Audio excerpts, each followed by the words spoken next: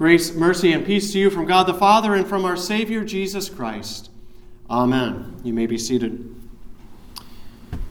The text for today comes from 2 Timothy chapter 1. If you have your Bibles with you, I'd encourage you to open up there and follow along in this message. But to start, I'd like to read verses 12 through 14 with you now. We read together, "But I am not ashamed, for I know whom I have believed. And I am convinced that he is able to guard until that day what has been entrusted to me. Follow the pattern of the sound words that you have heard from me in the faith and love that are in Christ Jesus. By the Holy Spirit who dwells within us, guard the good deposit entrusted to you." Many of you remember the PBS show Mr. Rogers' Neighborhood, I'm sure. And of course, the beloved creator and star of the show, Fred Rogers. You know, Fred Rogers was invited to speak at many different groups, at many different dinners and graduation ceremonies. And often when he was invited, he would do something very simple and special for the crowd. He would announce that he was going to give his audience an invisible gift. A gift of 1 silent minute to think about a person or perhaps a few people who had a hand in bringing them to the point where they are today. And so whoever it was they were thinking about, Mr. Rogers would let it be silent for 1 minute to let people remember with thanks the people who had built into their lives. And so I'd like to do this with you here this morning, but with just a little twist.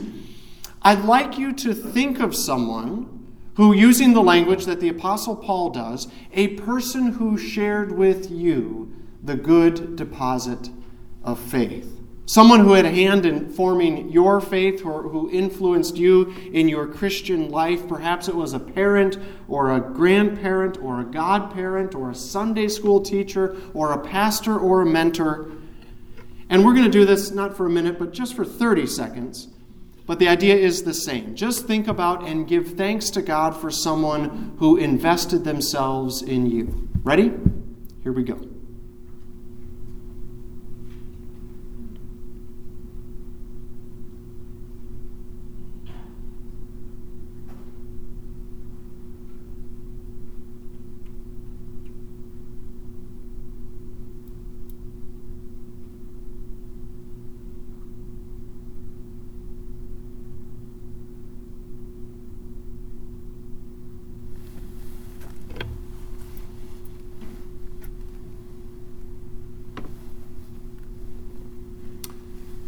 I would say that Mr. Rogers was onto something, wasn't he? That is an invisible gift.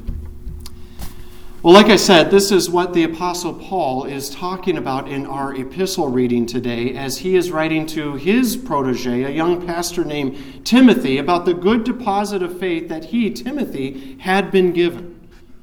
And I bet if Timothy were to have been asked to think about the people who had a hand in forming his faith, one of those people certainly would be the Apostle Paul. After all, Paul begins this letter by calling Timothy his beloved child. That he remembers Timothy constantly in his prayers night and day. He longs to see Timothy again as Paul is now writing from prison, and he imagines how joyful that reunion would be. He commends Timothy for his sincere faith, which had been handed down to him as a deposit from his grandmother Lois, his mother Eunice. And Paul encourages Timothy toward even stronger faithfulness, saying, "Fan into flame the gift of God." He is reminding Timothy that he has been given a spirit not of fear, but of power and love and self-control. Do you get a sense of the depth of relationship that Timothy and Paul shared? Paul met Timothy on his second missionary journey, and Timothy's mother was a faithful believer. But Timothy's father was an unbeliever. So Paul took Timothy under his own wing. He loved him like a son. He trained him for ministry in Ephesus. He deposited into Timothy his time, his heart, his emotions, his conversation about serving Jesus Christ. There was a bond that they shared by their shared experiences as Timothy went out with Paul on mission, all sealed by the Holy Spirit. Paul is recognizing the good deposit that so many people made on behalf of Timothy, that Timothy was where he was because of that, and that Paul was simply thankful to have been a part of it. You know, this is what it looks like to invest in someone else in the name of Jesus. This is what it means to help make that good deposit on someone else's behalf. And this is what is called for when you and I talk about working together in the kingdom of God. It involves relationships. It involves caring for others. It involves connecting with other people, meeting another person's needs in appropriate ways. It's more than just a slogan or a tagline. It is finding one more person to love into the kingdom of God. It's a joyful calling to have as baptized and beloved children of God. The Holy Spirit compels all of us to enter into relationships with others.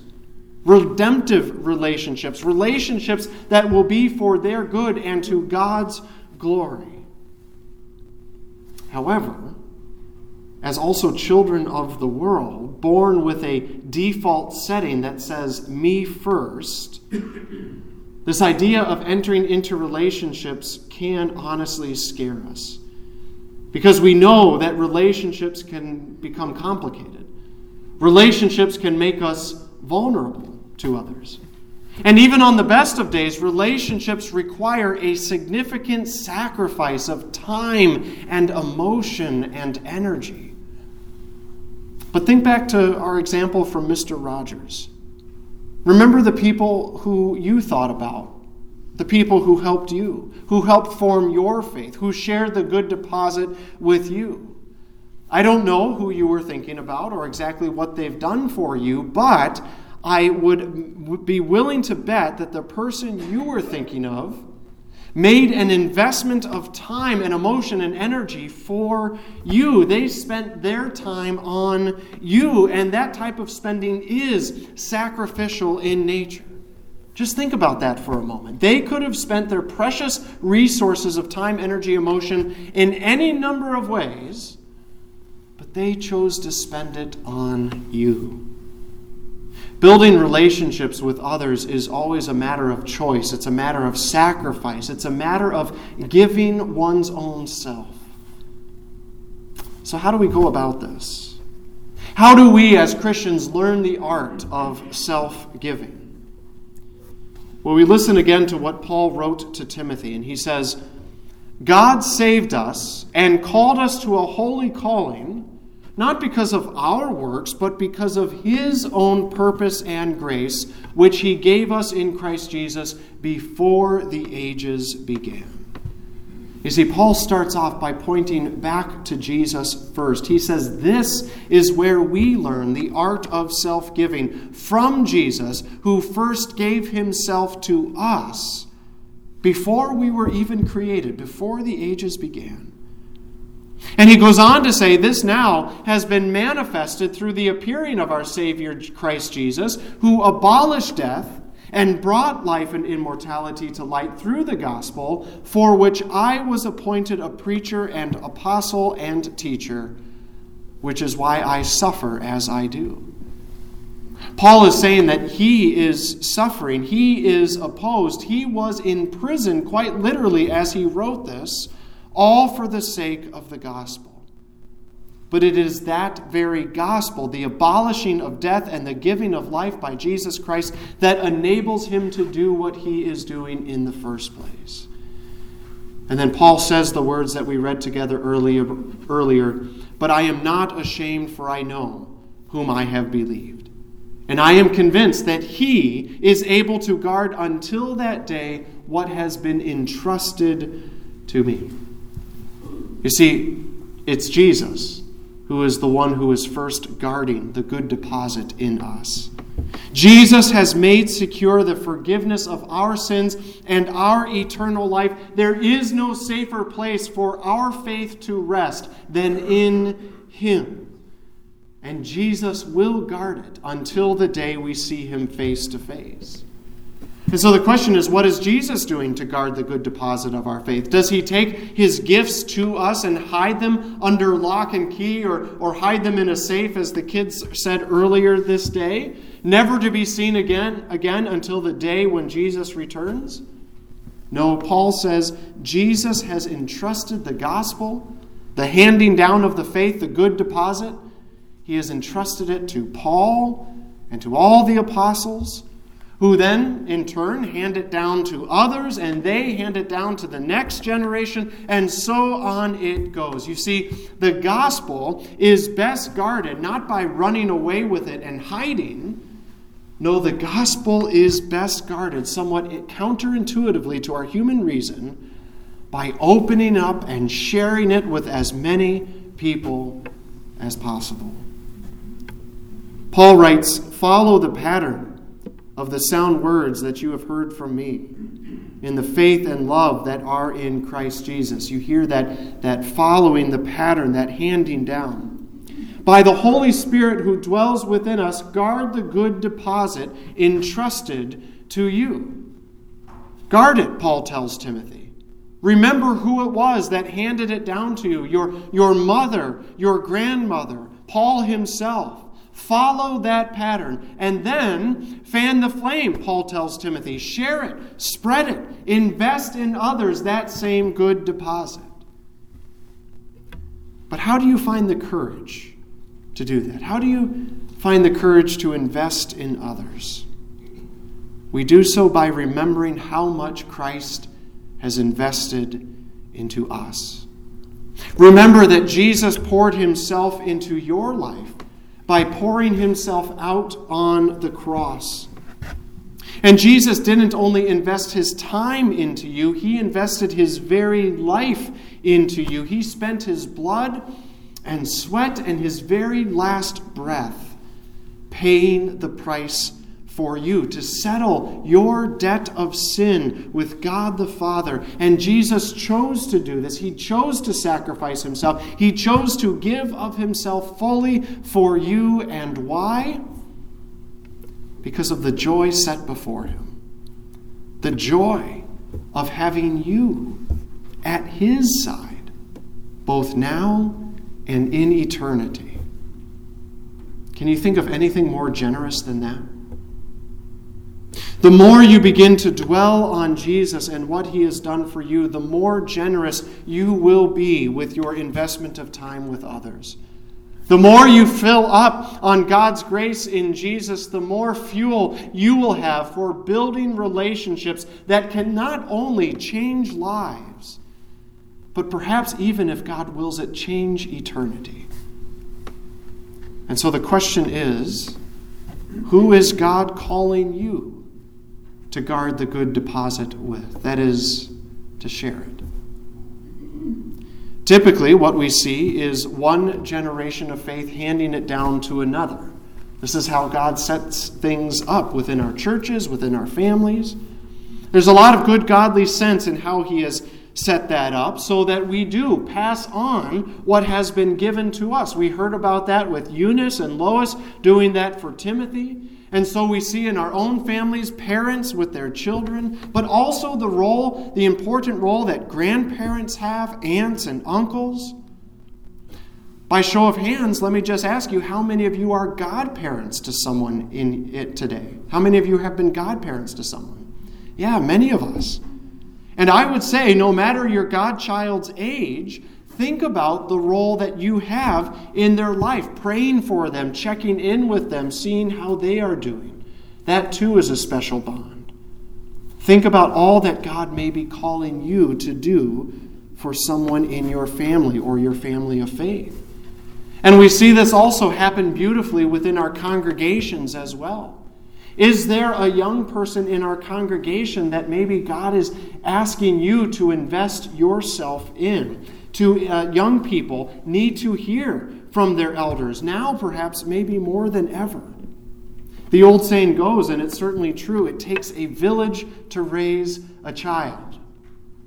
You know, I've talked to so many people who have asked me as a pastor, well, what is my role in my later years? Why is God keeping me around? What does He want me to do?